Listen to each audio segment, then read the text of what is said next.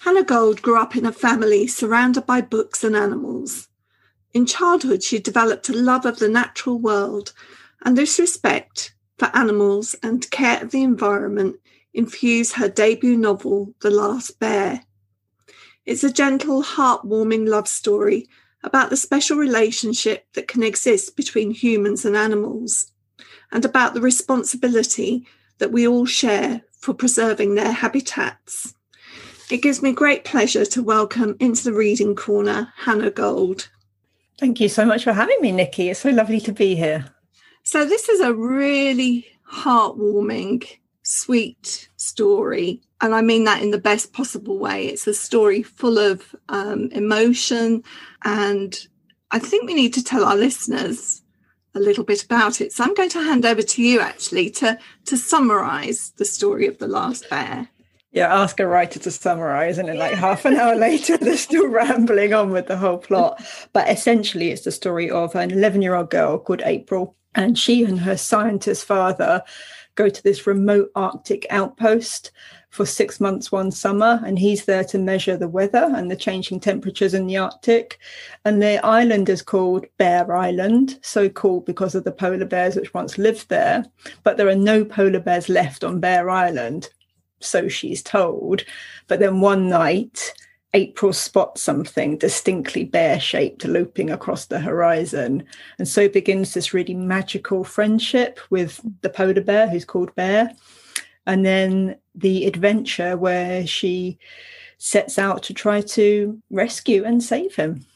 And also the story is set against a family experience of loss, which is a theme that runs through the story. No doubt we'll get the chance to talk about that.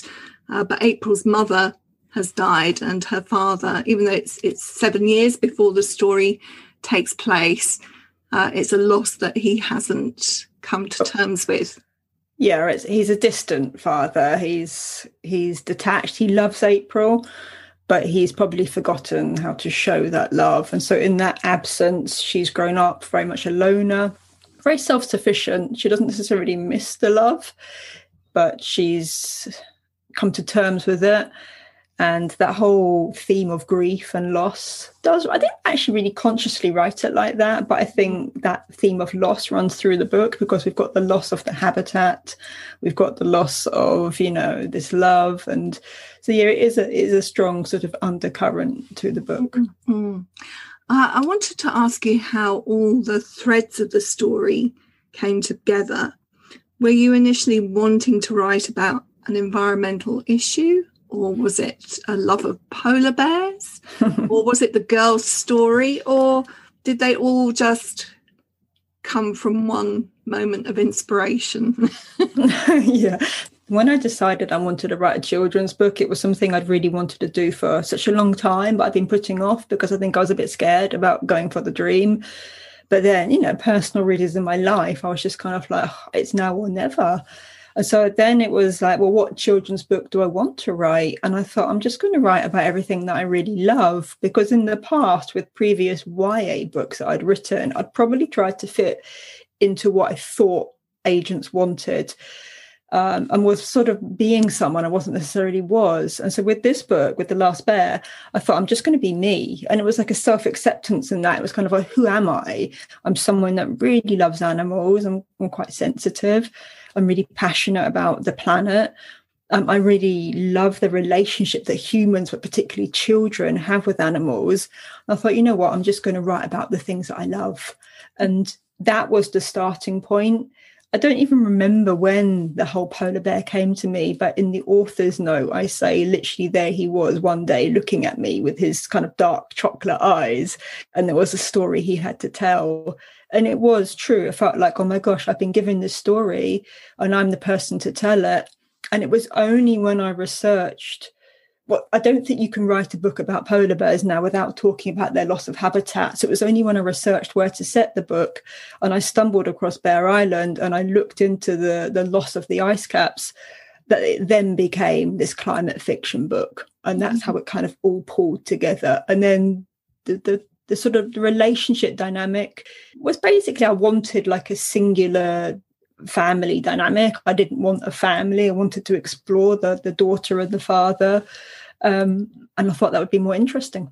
I want to get into the geography a little bit. So this is Bear Island is within the Arctic Circle. Mm-hmm. And is it towards that area, the kind of Alaska, that side of things? It's interesting because I was looking at where to set the book and I literally had the map of the whole Arctic. And this point, I probably didn't even know that polar bears lived in the Arctic and not in the Antarctic. So I was that naive. And then when I looked at the map, this tiny island called Bear Island jumped out. And so it's not Alaska, Canada way. It's actually more Europe way. So it's halfway between the mainland of Norway and then an archipelago of islands which also belong to Norway called Svalbard, which is much closer to the North Pole. And so Bear Island was actually called Bear Island because I haven't got the date. It's actually in the book. It might be 17 something. I think that, you know, when these polar sort of expeditions used to go off on the whaling expeditions, they found Bear Island and it was teeming with these polar bears. And then I think it was a Dutch guy, he literally fought with a polar bear for something like 2 days or 2 hours. I can't remember what it was. And that's when they called it Bear Island. I wanted to talk a little bit about the characters and the relationships between them. Let's start with April. You're self-sufficient, independent, courageous, although she finds greater courage through the story. I wondered whether you shared any qualities with her, what you admire in her, and whether there's anything that you wish you were more like. Yeah, well, I think she's definitely braver than I am, because I think in real life I would never advise going up to a wild polar bear and attempting to feed him peanut butter, which is what happens in the book. So she's very brave. But I also, like, when I wrote her, I was really interested in a female character who was quieter, who was more sensitive, who was more emotionally led, rather than being someone that was kind of like gutsy or outwardly confident. I'm quite interested in quiet children, actually, in sort of sensitive children. And that's probably who I was as a child. I was shy. I didn't necessarily speak up for myself. I didn't like talking in class. If someone asked me a question, I'd probably go bright red. But I had like this real deep feelings. And that's what I wanted to give April, the emotional heart that she's got, but also the sensitivity to the outside world and to animals and to her father's emotions, and allow her to grow in stature throughout the book, to find her confidence and her voice and know that she can make a difference. She's incredibly intuitive, and she reminded me quite a lot of my brother, actually, who I swear could talk to animals. He could just intuit things about them. It's a wonderful quality. Yeah, I think that's the other thing I wanted to get in, that love of animals. It was like when I was April's age or younger, I had pets and I would come home and they were like my best friends. And if I had a bad day at school, I would probably cry into their fur and they would make it better for me. And I wanted her to have that same relationship where quite often children might feel safer with animals, and they might be able to feel something with them, which they might not feel confident or brave enough to feel around adults. And I really wanted to explore that mysterious, magical bond that some children have with animals, which is completely unspoken, but why a pet will sometimes follow a particular child around so faithfully. So there's this big story, but it's also a love story. And it's definitely a story about emotion and about feeling. And it got me thinking about the different ways in which you've had to work as a writer to show that. For April, for the bear, and for the father, you are getting to the emotional heart of each of those characters. The techniques that you've had to use to do that are very different across all three of them. I wonder if you could tell us a little bit about that. I think, going back to what I said at the beginning, it was like that permission to myself to be myself on the page. I remember, like, when I submitted previous YA novels and one agent said my writing was too sentimental. And that really hurt me because I thought she was criticizing me for being sentimental. And in my head, it felt like, well, sentimental was a bad thing to be. And it wasn't until I started writing this book that I thought, what if I explore my emotions in the book in a way that maybe I hadn't dared to before? And I really think that is kind of what sets the book out. And I really love that part of the book. But in terms of the techniques, I think some emotions were so big and so overwhelming when I was younger. I didn't have the ability to consciously deal with them. So what I chose with April was to describe emotions in such a way to compare to things which were big. So I think we talk about, like a tsunami or a volcano or something like that. We choose these really big, huge things that she's feeling and allow her to express them that way.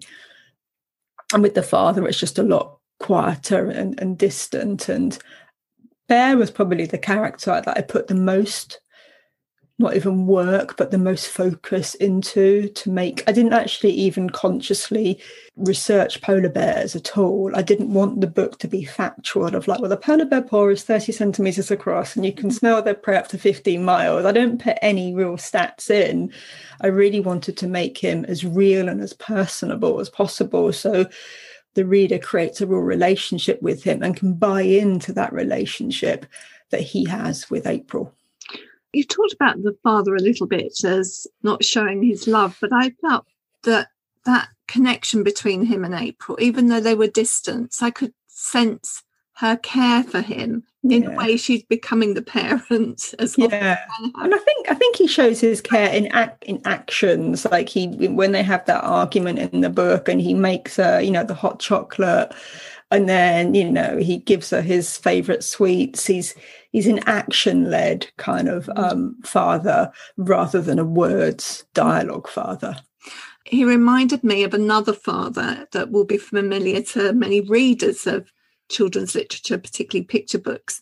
And that's a character in Anthony Brown's Gorilla, where the girl, again, we don't know, but we think there's been a loss in the family. The father's busy working, and what this young girl wants more than anything in the world is a gorilla.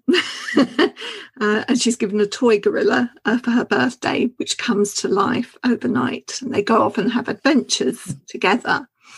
And in a way, the gorilla stands in for the father until the father can become a father to her again. And that's the feeling that I got from your relationship with the girl and the bear, that really it's partly the longing for the father. Yeah, it's a longing for connection. I think in that absence of love and that void, she hasn't got a mother and she's just really wanting somebody to love, and that's what she craves. She's not necessarily got close friends at school because she's a little bit different. So, yeah, you're right. Bear becomes her protector. He becomes her best friend. He becomes her confidant. It becomes her playmate. She really wanted to go to the island to have fun. Dad promised her, we're going to do these things. And he gets so caught up in work that they don't do these things. So suddenly she's got this huge relationship with Bear where she could do the things that she really wanted to do with Dad. So you're right. He does step in and become that. And also like the best friend that she'll never, ever forget. Did you have, as you were writing this, did you have knowledge of other stories of young girls and polar bears? Because there is a tradition of them, isn't there, stretching back to Norwegian folklore and that wonderful story East of the Sun and West of the Moon, right through to Philip Pullman, I think. People look at my cover and go, oh, look, Philip Pullman. It's like, no, it's not. It's Hannah Gold. I had like awareness of probably more the relationships that children have with animals in fiction, not necessarily polar bears. But having written a book about a polar bear, I've become much more conscious of other bear stories out there. And I was thinking about, this because it's almost just like this small, vulnerable child and this huge, magnificent, regal bear. And they're such an odd pairing. But in some ways, they really mirror each other because the bear brings out the child's courage and the bear heart and the roar, which is a real big sort of symbol of my book. But the child brings out the polar bear's vulnerability and its softness. And I also think, talking about the climate change element, it's like the polar bear is such a symbol of climate change. When we see this magnificent polar bear and we're literally stripping him of his essence, there's something about him being reduced down there as well, which I think children would really be able to relate to. Now sorry, it's a pun coming up. I can feel it. You struck gold. with your illustrator, Levi Pinfold. And I've just seen the illustrations for the first time today. I'm a huge admirer of Levi Pinfold's work, and he's just done an amazing job with your story. What were your feelings when you saw the illustration for the first time, and what do you think it brought to the book? The cover was obviously the first thing I saw. And, you always get nervous about the cover as an author. Maybe I'm not going to like it as much as they want me to like it. But there was nothing to dislike about the cover. I mean, the cover's just so stunning. And what I particularly like about his work is the level of detail and love that he puts into. He doesn't just kind of whip out a drawing. It's like this book came from my heart and it's a real love letter. And I felt like he's really captured that as well. And I love particularly of the illustrations in the interior of the book. You've got this sort of sweeping, bare Arctic landscape, and quite often some of the illustrations are double spread, so you see it across the page and you see the breadth of it. And then sometimes you'll get an illustration where it's just focusing on Bear and April, and he's really captured like the tenderness and the sweetness and the love between them. So I feel that they completely complement the book. I'm still in awe because obviously, I'm a debut and he's a much bigger name than me. So just to have him in the book is kind of like, oh my God, I'm sort of slightly giddy about it. But I just think it's a really beautiful book. He's just made it just such a beautiful book. Was it the art director who decided where illustrations were going? Did you have any part of that conversation? The art director decides where the illustrations are going to go. And then they sent me a rough copy for approval. And I just corrected some of the factual detail, like Dad should be wearing glasses here, etc. And there should be a chimney there. And I suggested one illustration, and that's the one where Bear is teaching April how to listen to the earth.